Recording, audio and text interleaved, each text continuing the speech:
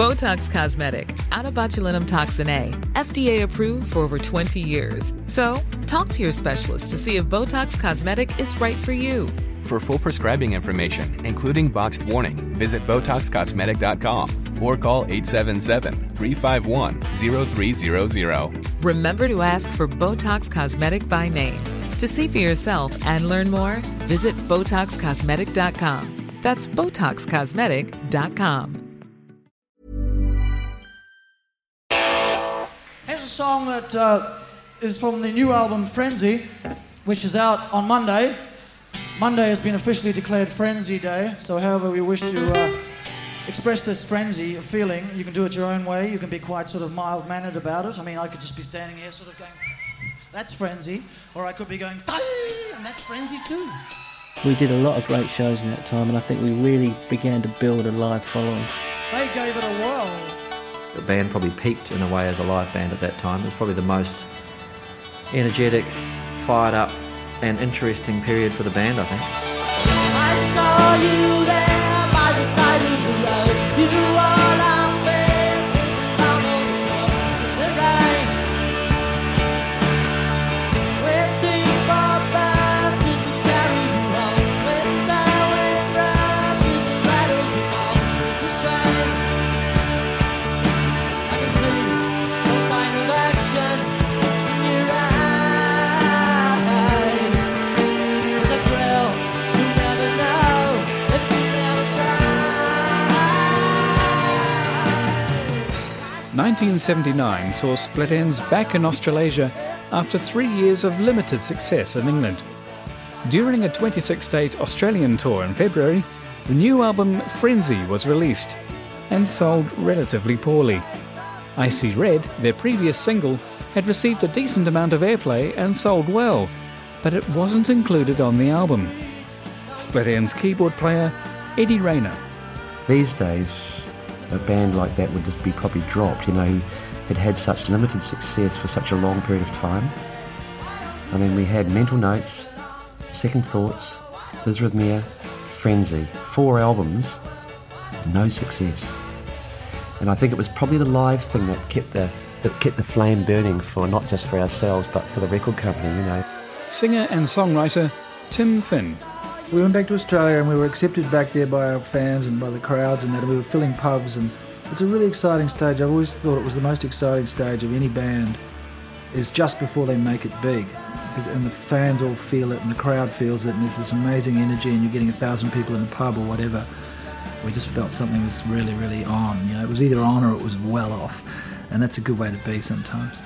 Here's a song now. Listen, how you feeling, boys? Noel, you all right? Of course you are. Neil, feeling up to scratch? Good lad. Malcolm, are you all right too? Give us a smile, Malcolm. How are you, Nigel? A grin will do. And, of course, Eddie Rayner on the keyboards. Good as gold. I'm good as gold. Well, I'm feeling bold as brass myself.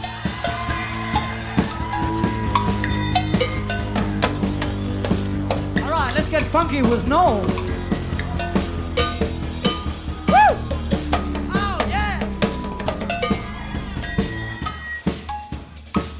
Try a little bit of Eddie Rayner now. Come on, take us back up again, Eddie.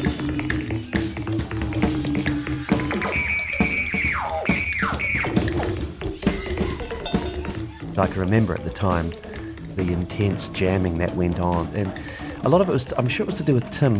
Tim was, if Tim was into it, Tim was up, performing well, feeling good about the band and himself, then, the shows were always good. All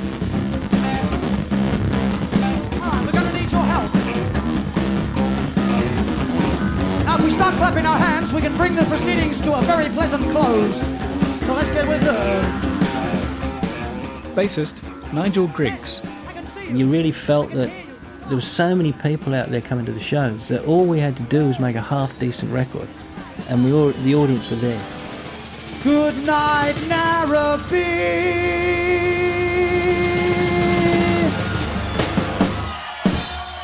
Good night. We have to go and have a rest. Thank you very much. It's been one of the best. Come on, put your hands together.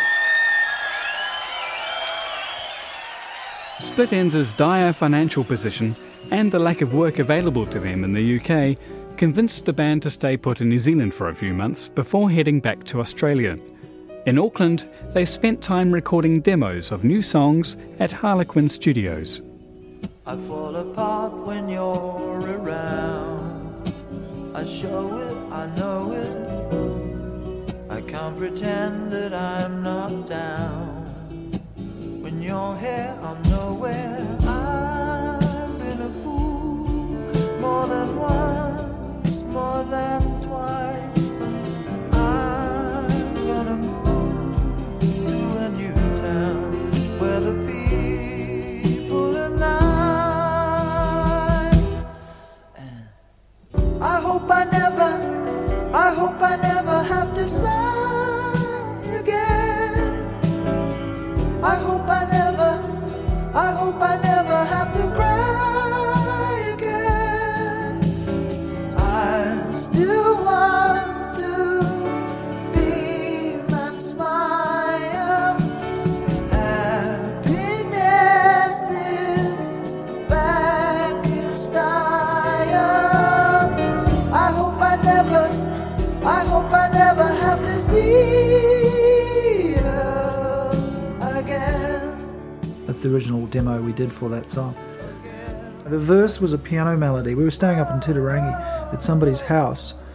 I started messing around on the piano and then I wrote the chorus on the guitar. I didn't consciously know where it was coming from, but afterwards I kind of realised that, you know, that it came from the thing where I rang up Phil and his wife answered the phone and I just said, "Oh, it's Phil there, I'd like to say good day," and she came back and said he doesn't want to talk to you. So that was, you know, I guess the start of the emotion for that song came from that. I was pretty hurt by that, but it just sort of grew and became a bit more generalised, I suppose. But yeah, and it was a bit of piano and a bit of guitar, which is very me, really. That's the way I still write. It should be possible, I know, to see you without stress, but I can see I'll have to go. I'm changing my address, my urge to cry, I have failed to conceal. Life, it's no fun when you're haunted by the things that you feel. And I hope I never have to sigh again. I hope I never have to cry again. I'm for living while you can. I'm an optimistic man, and I hope I never have to see her again. That original, I Hope I Never, I really like that original one. It comes from the same session as Two of a Kind, which I also really like. Time and again, all the best of good friends fall out. Like attracts trouble, resentment and doubt. You and me, we got our problems, but I fail to see why you and me can't live happy. I don't want to irritate you. I don't mean to read your mind. Honey, can I help it if we are two of a kind? I don't want to irritate you. Don't think of it as a lie. Honey, can I help it if we are two of a kind? Let's talk about split ends. Where are you going to from here, Tim? I know you'd love to settle in New Zealand, but you've got to keep moving where you can play, where you know, where the environment's right, where the people are to hear your music. Mm-hmm. We have to. We intend. I mean, we see it. You know, quite conceivably be travelling the world for the next 4, 5, maybe 6 years. You know, so I won't be settling down for quite a while, permanently in any place. But I'd like to live in New Zealand eventually, one day, have a house here. But I like travelling as well. You know, the touring can be a grind. It depends how you look at it, but the gigs each night make up for it, you know, the excitement and the feedback from the audiences. Can we be later? 1, 2, 3, 4!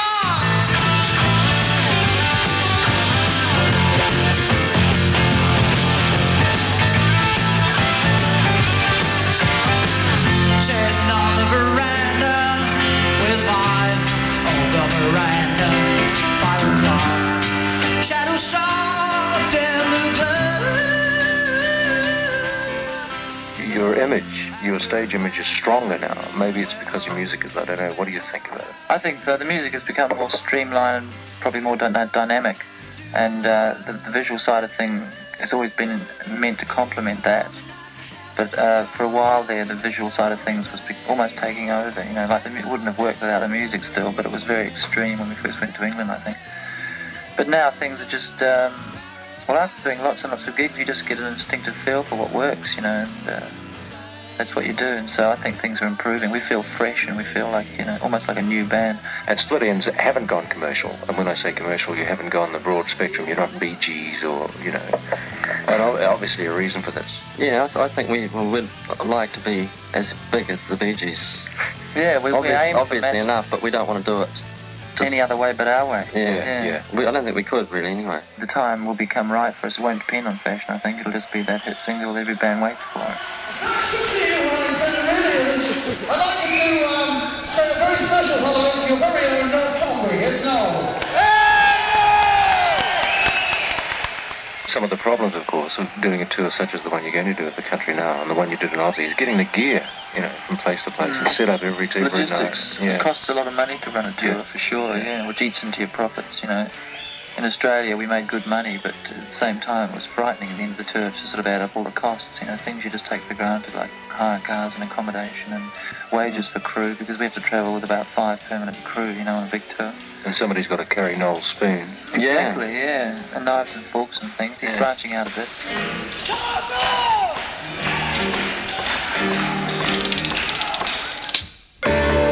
This is your last chance to see Split Ends before they split NZ for some time. The Split Ends farewell party at Main Street. Monday, June 25 at 8:30. Tickets $5.80 from Main Street or the Record Warehouse, Durham Street. By now, John Hopkins from Michael Gudinski's Mental Management Company had been replaced by a new tour manager. They had massive debts, and I would argue that the debts were created by the band's indifference and by lacklustre management prior to my arrival. Nathan Brenner. When I took over, I had to make the calls to the equipment suppliers to set up a tour, and they were to the lighting companies and the sound amplification companies, the travel companies. And I discovered, much to my dismay, that in actual fact, every phone call I made, we're not going to give Split Ends anything, they owe us money. We're not going to give, there's a huge debt. They owe $3,000 in accommodation. And I did the stupidest thing I've ever done in my life. I said to the creditors in Australia, well, you can let them tour, and I will personally guarantee, stupid me, to pay off their debts as well as pay their ongoing costs in relation to hiring current hire. And so I went basically personal guarantor for the entire tour, you know, which is pretty silly. And the band arrived in Australia.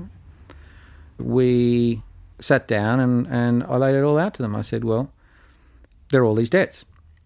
And within 5 minutes, they broke up.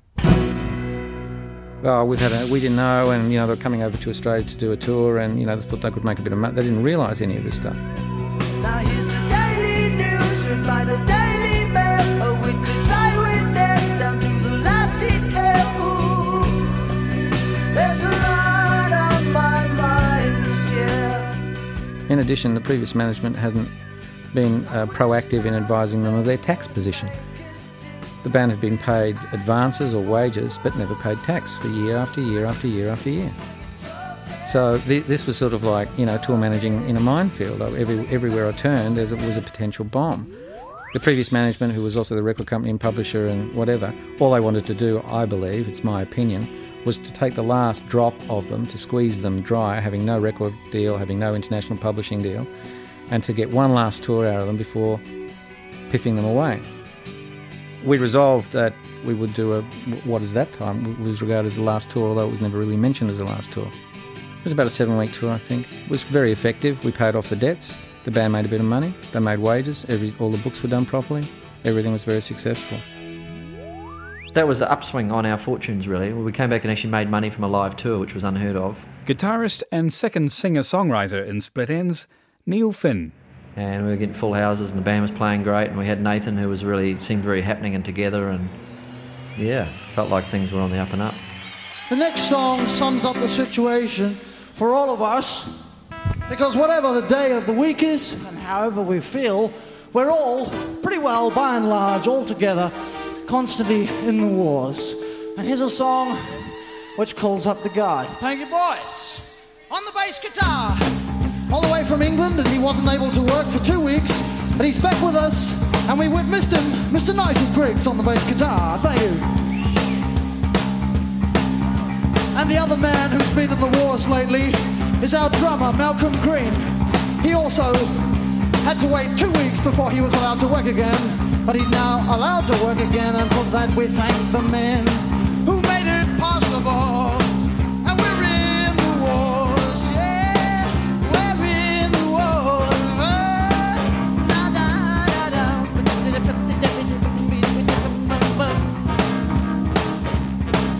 Prepare to die, prepare to meet your maker. He who set packs or beers whom is a traitor.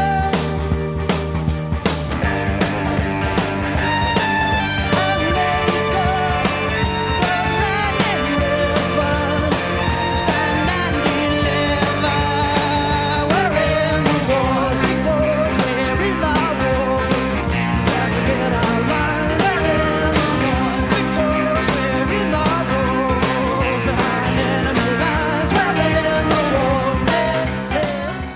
In October 1979, it was time to record a new single, Eddie Rayner. Frenzy had gone nowhere. Frenzy had done nothing, really. And we decided that we would go in and self-produce things. Bad move.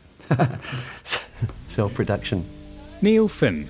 It was a blatant attempt to do a single. I mean, I didn't write it like that. It was like just a song. I was writing very simple songs just by virtue of the fact I was young and new to it. Stand around, scream and shout for your pleasure. You hand around all your friends, makes them happy. And you ask me what it's all for. It's as simple as the ABC. What the hell you asking me for? 'Cause everything I do for you. We definitely were looking for a single that would be successful, you know, so, and as such, it was probably a bit of a failed recording, really. It wasn't successful, and it wasn't a very good recording, so it was kind of like neither. Neil, at that point, was just writing really, really catchy little nice songs. And of course, his voice. I mean, his voice was just, he was just finding his voice at that point. It's as simple as the ABC, Lord. What the hell you asking me for? 'Cause everything I do for you. Nathan Brenner. I believe that Neil was a consummate writer, but that he was being held back by his adoration of his brother. I wanted it to be a competition. See who can write the best. It's not better than, it's different compared to. And try and excel. And if possible, try and write together.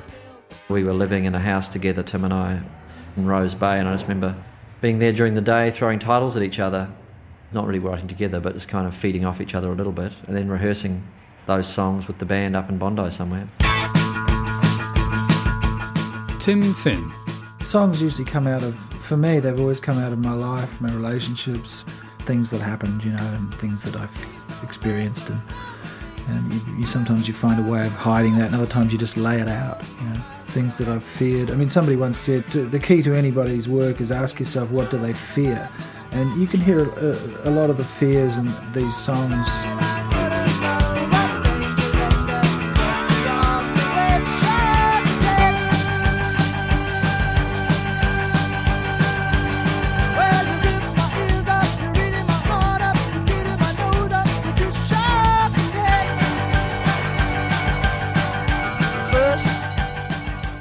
What I recognised in them is that they should be more contemporaneous with their material. And that's why I was talking to Tim and the band about the relationship between media. That is to say, if there's a film about a certain thing that's popular, then that idea is in the public's mind. And the analogy I used was Jaws, and that's where you get Shark Attack from, right?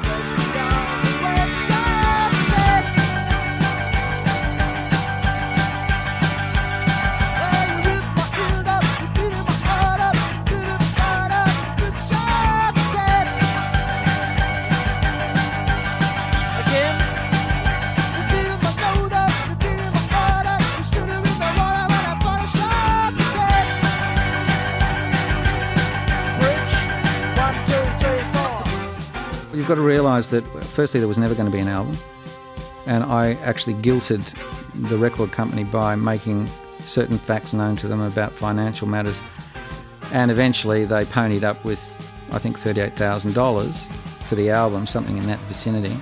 This time, Split Enz insisted on working with record producer and engineer David Tickle. Well, see, we'd already done Icy Red with David, and it was madness that we didn't do Frenzy with him, really, when I think back. But anyway, we didn't. But Icy Red was by far the most successful single we'd had in Australia. It was a different audience than we'd ever had before, younger kids, and we'd hear people on the street singing, Icy Red, Icy Red, Icy Red. It was exciting. It wasn't like being an art school band with a few intellectual fans thinking really heavily about the lyrics. It was kind of pop and fun and immediate. We loved the sound of it and the whole energy of it, and wanted to pursue that more. And David had been working with Mike Chapman in LA with Blondie just before coming out to work with us, so he had all the nous he got from Chapman to produce a pop record for a band, how to make the drums sound crisp and fat, and how to get the performance out of the band. And yeah, it was the right thing we needed at the time. We wanted to believe in him as the wunderkind, and believe that he had the luck about him. In New York, David Tickle was approached by head of Mushroom Records, Michael Gudinski. And he said, we're going to make another record. He said, how would you like to produce it? And this is the guy that 18 months before had turned me down. And within 2 weeks, I was flown out to Australia to come make the very first album with the band, which was the True Colours record.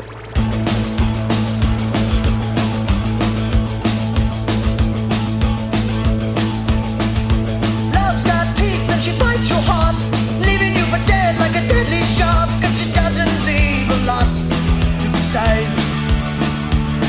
I was swimming in the harbour of your smile, splashing in the ocean like a child. I didn't know what dangers lurked there just beyond the waves. Shout out today.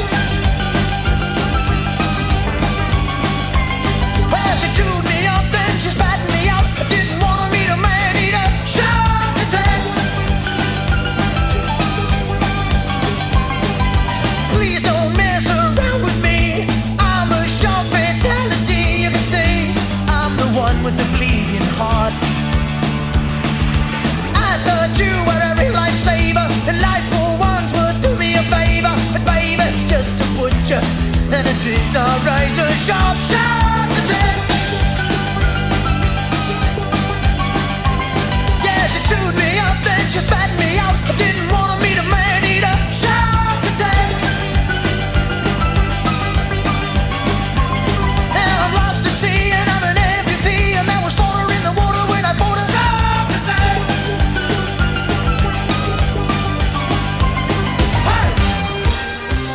He was great. He was a great producer at that time, and for us, just the right guy, Came in, he was very enthusiastic about the songs that we'd written, and he was really barefaced about talking commercially about the music, and when it was refreshing for us to have that kind of enthusiasm and that kind of focus and angle, we were up for it, ready for it. David Tickle joined Split Enz for pre-album rehearsals on the Gold Coast, hiring a venue in Coolangatta called The Playroom. One of the days that we were in there, I turned the PA on, and everyone's just getting their instruments on. And Neil starts playing this guitar note, going down, down, down, down. And I went, stop! What's that? What's that, Neil? And he goes, B flat. And I went, no, the song. What is the song you're playing? He says, it wasn't. It was just B flat. And I said, oh my God. Try just modulating that from down, down, down, down, down, down, down, down, down. Malcolm, just start hitting the kick drum, just boom, boom, boom, boom. So within about 30 seconds, out of nowhere, we had this groove, and then brought the snare drum in. And we had the whole groove now for I Got You, for the intro and the first verse. I got you, that's all I want. I won't forget, that's a whole lot. I don't go out, not now that you're in. Sometimes we shout, but that's no problem. And I said, guys, this sounds great. I don't know where it's going to go, but this is sounding really good. And everyone got pretty excited with it. They could feel the energy in it. And Neil says, well, you know what? I have this other song that I haven't been able to finish. It's just a chorus right now. I don't know why sometimes I get frightened. You can see my eyes, tell that I'm not lying. I don't know why sometimes I get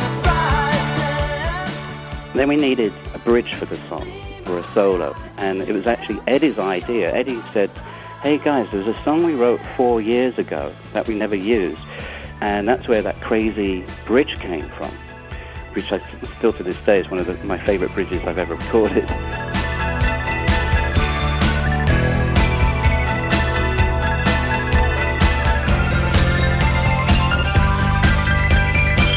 There's no doubt, not when I'm with you.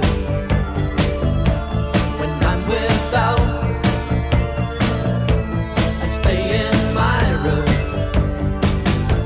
Where do you go? I get no answer. You're always out. It gets on my nerves. I don't know why sometimes I get frightened. You can see my eyes and tell that I'm not lying. But I don't know why sometimes I get frightened. You can see my eyes and tell me you're not lying. In November 1979, Split Enz began recording in Melbourne's Armstrong Studios. They were excited about the new songs and David Tickle's arrangement ideas. Nigel Griggs. We went into a massive studio, and he had us set up in a really small circle in the middle of this massive studio, which was smart to start with, keeping us very tight. And he'd virtually conduct from within. I mean, I'd never seen a producer get out of his chair, out of his control room, you know. And David was actually out there sort of conducting and pushing Mal quite hard to keep it simple. I tried to get into a feeling where I could basically dance to the song. I have some kind of motion with it. So I actually would stand in front of Malcolm while he was playing drums and move so that if I felt something was going to trip me up, everyone could see it and feel it instantly. So it kind of kept everyone in a groove.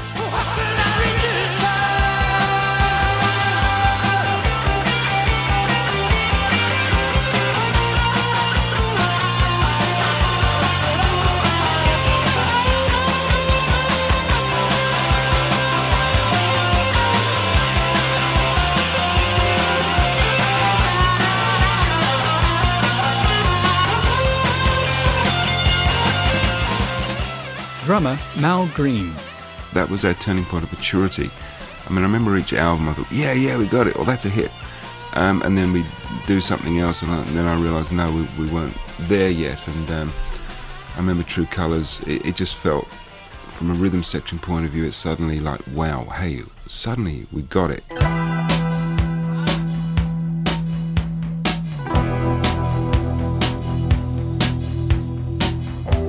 My love is alien.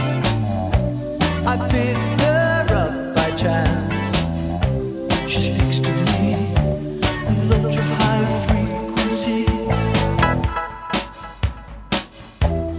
Radio band of gold.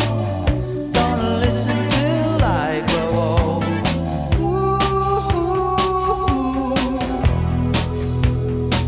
What more can a poor boy do?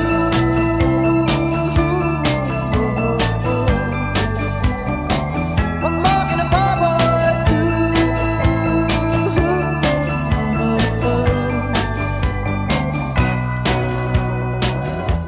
The crackle of the radio, a message in the evening sky. You're looking at an interplanetary Romeo. I'll never see her face. Between us there's too much space. Ooh. What more can a poor boy do?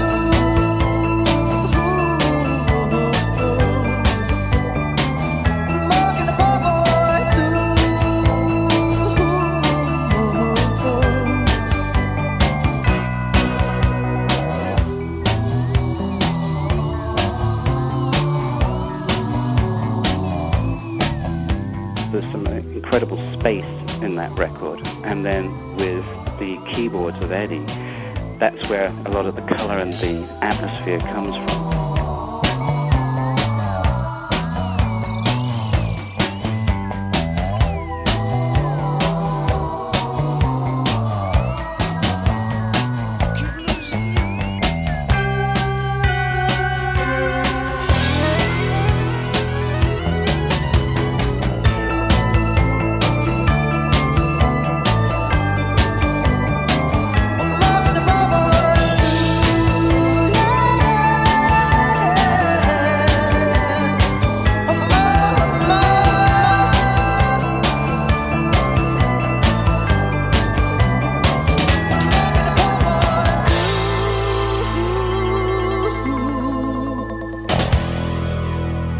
Explored convoluted, complex song structures as much as you could. I mean, how much further could you go than Under the Wheel or Nightmare Stampede or whatever? So, you know, really there was nowhere else to go but to bring it back to simplicity.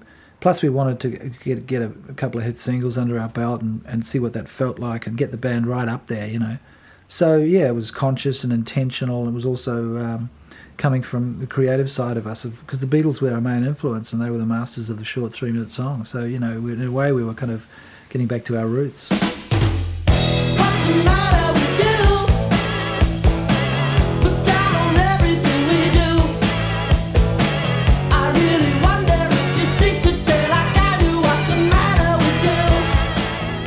What's the Matter With You? It reminded me of a 60s Beatles song, or someone actually said at the time, the Hollies. But that song had a fabulous energy, but we decided to do it as a duet with Tim singing the choruses and Neil singing the verses. Well, when we went to do the vocals, I just felt it sounded flat, this high energy song, and it wasn't really kicking. So then I realized that what Tim was singing was very comfortable for him, and what Neil was singing was very comfortable for him in the verses. So I asked him to switch what they were doing and have Tim sing the verses and Neil sing the choruses. And at first it was like, I don't know if we can do that because that's out of my range. I said, great, let's try it out. What's the matter with you? Look down on everything we do. I really wonder if you sing today like I do. What's the matter with you? The worry look that's on your face makes you older. You realize that things will never be better. It's so when it's clear the sexy much in summer clothes. I don't suppose you'd like to laugh with me. What's the matter with you? The Choral C was a complete experiment. This was going to be an instrumental. So we set up with a little 808 drum box just to get a click track. And we recorded the bass drum first, all the way through the song, and punching in and out, making sure that it's perfectly in time. And then we did the snare drum, then the hi-hat, and then any cymbals or toms that went with the drums. So everything was really perfectly in time. And we started to build this song up and started to stumble a little bit with where it was going to go. So we took a break for dinner one night. I turned on the TV in the control room and Jack Cousteau came on. Eddie Rayner. There was a documentary showing called The Choral C, and I was just like playing these chords and watching the TV at the same time. Then it suddenly occurred to me, I said, let's do this like a soundtrack to an underwater show, like this Jack Cousteau thing. Eddie, let's work on this shoal of fish, so I need a sound that sounds like a shoal of fish. That song eventually became The Choral C. Prior to that was called Spunky Sheila.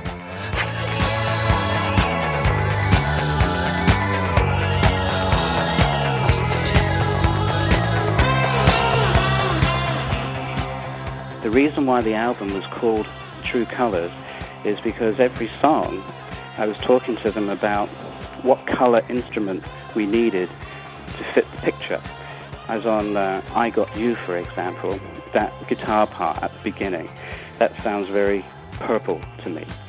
And when the chorus comes in, it gets really nice and bright and shiny. I can hear the cymbals represent kind of yellow, kind of sunlight. And Eddie's keyboard part kind of wow. Well, that to me, when I heard that sound, that was the perfect kind of burnt orange smoky colour that I was looking for. And that's when, towards the end of the record, the band decided to call the album True Colours, because that's what we talked about the entire album.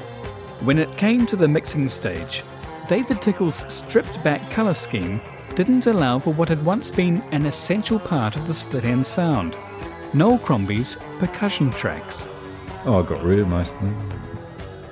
You know, but I can remember things that I quite liked, and came up with this thing of scraping around a gong, you know, sort of... that sounds really shit hot.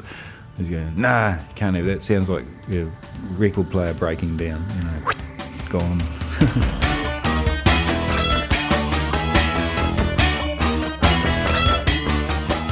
Neil Finn.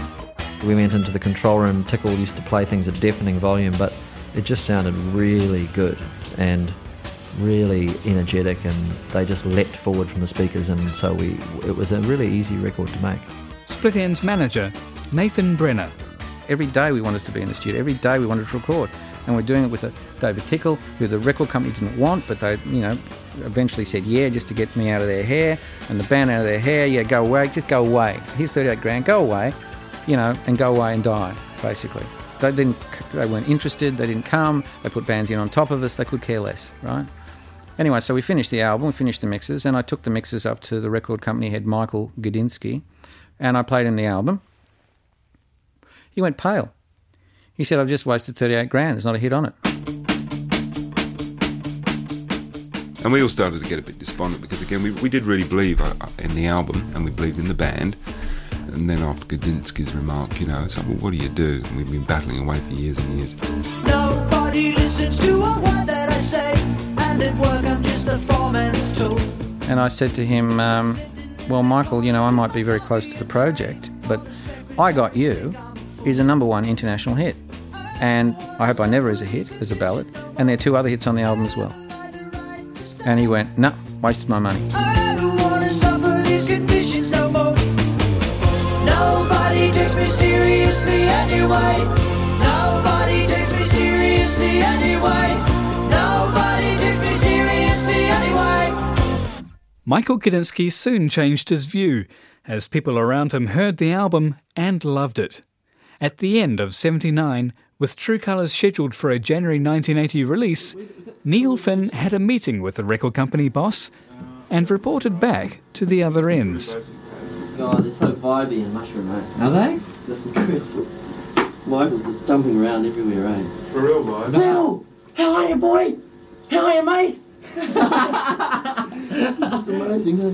No, he's just genuine vibe, but it's just, you know, it's totally over the top because he's decided that he's going to be vibe, but it's really funny. Oh, it's good Nathan's got him like that, eh? Yeah. I'm sure. And Michael's not sure about about I Got You as a single. Isn't he? And he's, I don't know, I can't make up my mind. What's the problem? It's about New Zealand, he thinks it's fine, he just doesn't know about for Australia. The album's first single was decided by a band vote. Tim's ballad I Hope I Never was narrowly beaten by Neil's hook-laden I Got You.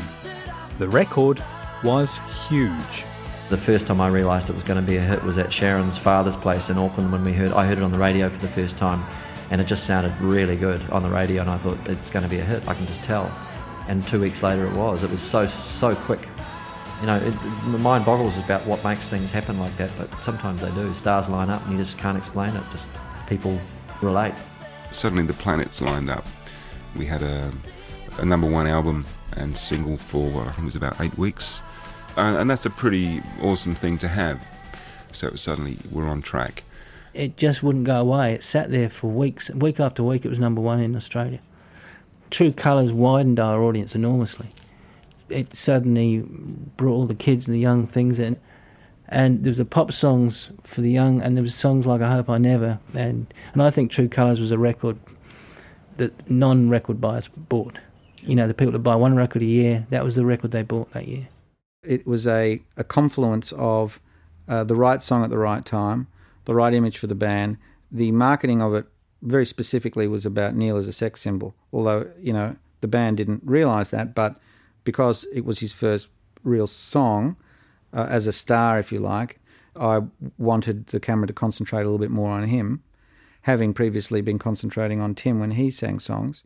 Noel Crombie's videos for I Got You and I Hope I Never were played frequently on New Zealand and Australian television. In New Zealand, Ready to Roll captivated the pop audience. In Australia, the show to watch was Countdown. Australia generally had a lot of teen hysteria because of Countdown. We were right in the peak of the Countdown era, and huge single and lots of young girls following us around and screaming and the whole bit, really, being mobbed and going down the Burke Street Mall and being chased by girls, and the whole bit. I think it was fun and it was funny and enjoyable for a while, but in a way I was recoiling against it all the time as well. I don't think it really suited my personality all that much to be that visible all the time, so I kind of more and more stayed home because I would be a bit intimidated to go down to the dairy thinking I might run into a bunch of schoolgirls.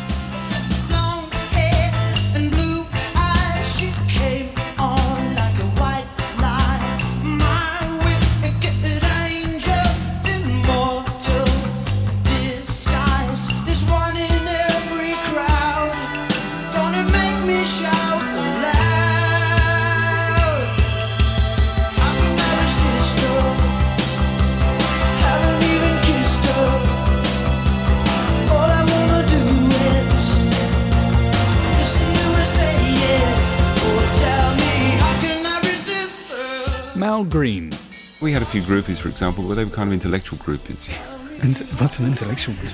Well, someone's after our mind more than our bodies, I mean, they did get some of our bodies on occasion, but let's say in Australia, the Skyhooks, for example, and us, Skyhooks, it's sex, drugs and rock and roll in the most blatant style, but we weren't exactly kind of obvious sex symbols.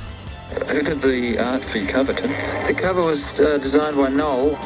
He got into his bedroom while we were doing the actual album and produced thousands of drawings and sketches and doodlings and things, and we thought, yes, okay, Noel, you might have something there, so we let him get on with it, and he came up with what we think is probably our most striking cover ever. It's simple, but it catches the eye, and I think that's all you can ask for, really. So thank you, Noel, you've done well.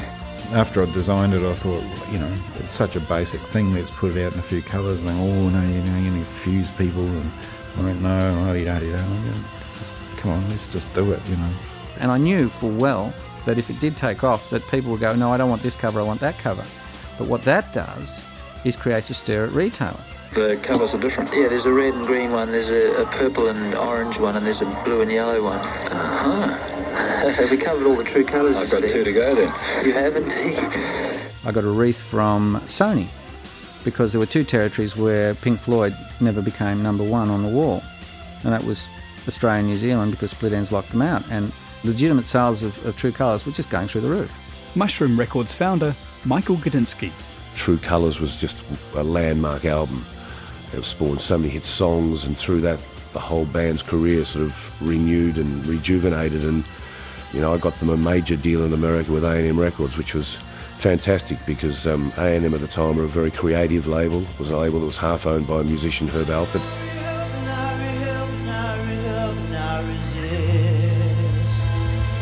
Split Enz here on KZ Sound, Texas here, A&M Records. 1, 2, 3, 4. Try and come on straight away on the melody now. 1, 2, 3, 4.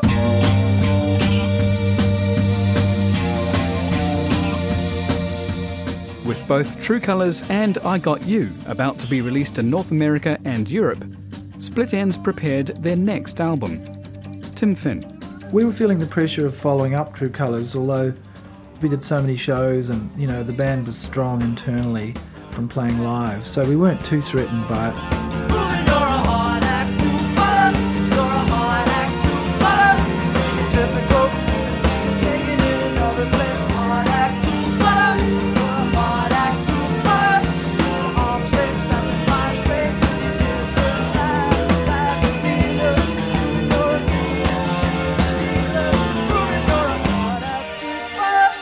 David Tickle returned to Australia to produce the follow-up LP, Waiata. In preparation, he mixed a few of their live shows in Sydney and Melbourne. It was a bit stressful when we did these shows because the band's on stage playing this stuff, and Tim was really in a bad mood, and I couldn't quite understand until he said, okay, my brother's going to sing the song now, I Got You. and the place just went ballistic. Neil was a total superstar in the eyes of the fans and the kids here, and it really got under Tim's skin.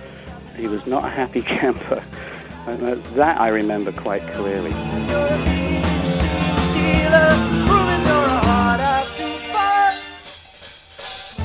True Colours turned out to be a harder act to follow than the Ends had expected. For the Waiata sessions, the band and their producer recorded again at Armstrong Audio-Visual Studios, but the vibe had changed. Neil Finn. Inevitably, second records after that sort of thing are more difficult. Tickle was a bit more pumped up with his own legend, and we were probably not as well prepared, and there was a bit more angst in the songs, and success is not everything you expect it to be, so you kind of, it screws with you a little bit. Fame and ego and just lack of focus, and the band isn't as insular anymore. It's more sort of affected by outside influences and more weight of expectation on a second record. And I still think it was a good record and a lot of good songs in it, but it wasn't quite as immediate as the first one. History never repeats. I tell myself before I go to sleep. Don't say the words you might regret. I lost before, I can't forget. There was a girl I used to know. She dealt my love a savage blow. I was so young, too blind to see, but anyway, that's history. I say history never repeats. I tell myself before I go to sleep. Don't say the words you might regret. I lost before, I can't forget. You say I always play the fool. I can't go on if that's the rule. Better to jump than hesitate. I need a change and I can't wait. History never repeats. I tell myself before I go to sleep. And there's a light shining in the dark, leading me on towards a change of heart.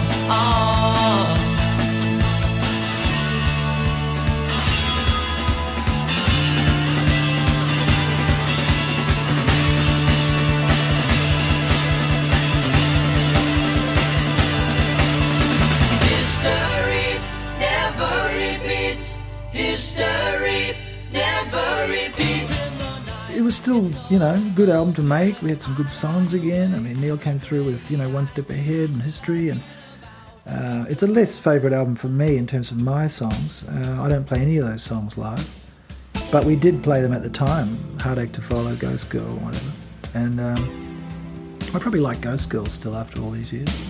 Pale as the sunrise and cold as the moonlight, she suddenly glides into view. Echoing footsteps, meandering laughter, it's you. Ooh. Every whisper reveals a dark secret. Her first and last love was untrue.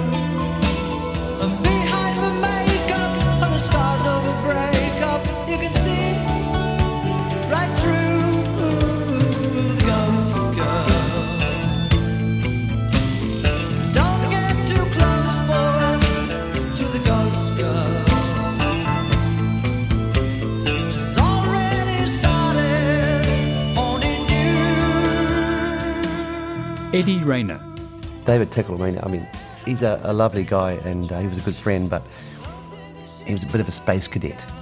He used to have his pet rock, which went with him everywhere, and he saw as many ghosts in a week as you and I would have hot meals, It was while we were recording Ghost Girl, Eddie made up this tape of really strange noises, and I wonder if David will hear this. He probably will.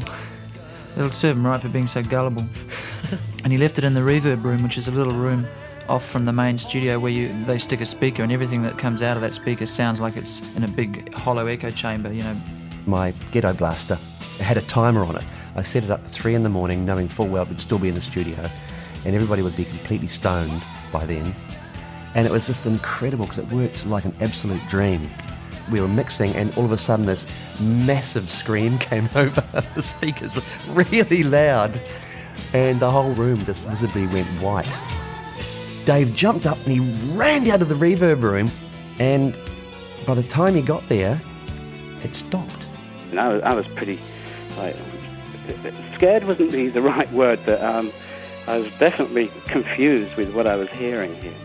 And he put his hand on the handle and gingerly walked in. It was deathly quiet in there. It's just like this dark room with nothing happening in there. I knew that after a minute or so that it was going to start again, so I had to get him out within a few seconds. So I come on, Dave, let's go. I grabbed him, I pulled him out, and it was magical the way it happened. As soon as that door was closed, this horrendous sound came blasting through again from the other side of the door. and it was sort of like, Dave said, "That's it, I'm going, I've gone." For the rest of the record, I was still very befuddled with this sound, and every now and again I'd hear something, but they never did let on. And since then, I've heard the story back from other producers from other countries that have got to know about the ghost in the studio at Melbourne.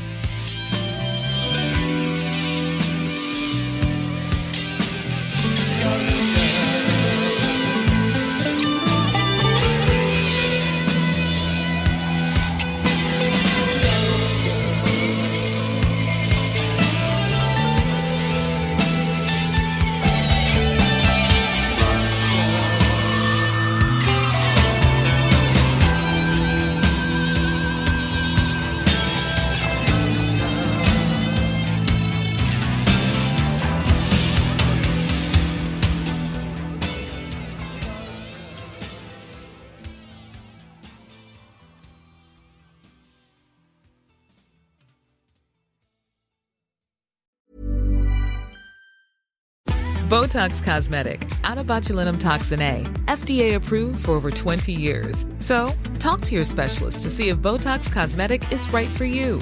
For full prescribing information, including boxed warning, visit BotoxCosmetic.com or call 877-351-0300. Remember to ask for Botox Cosmetic by name.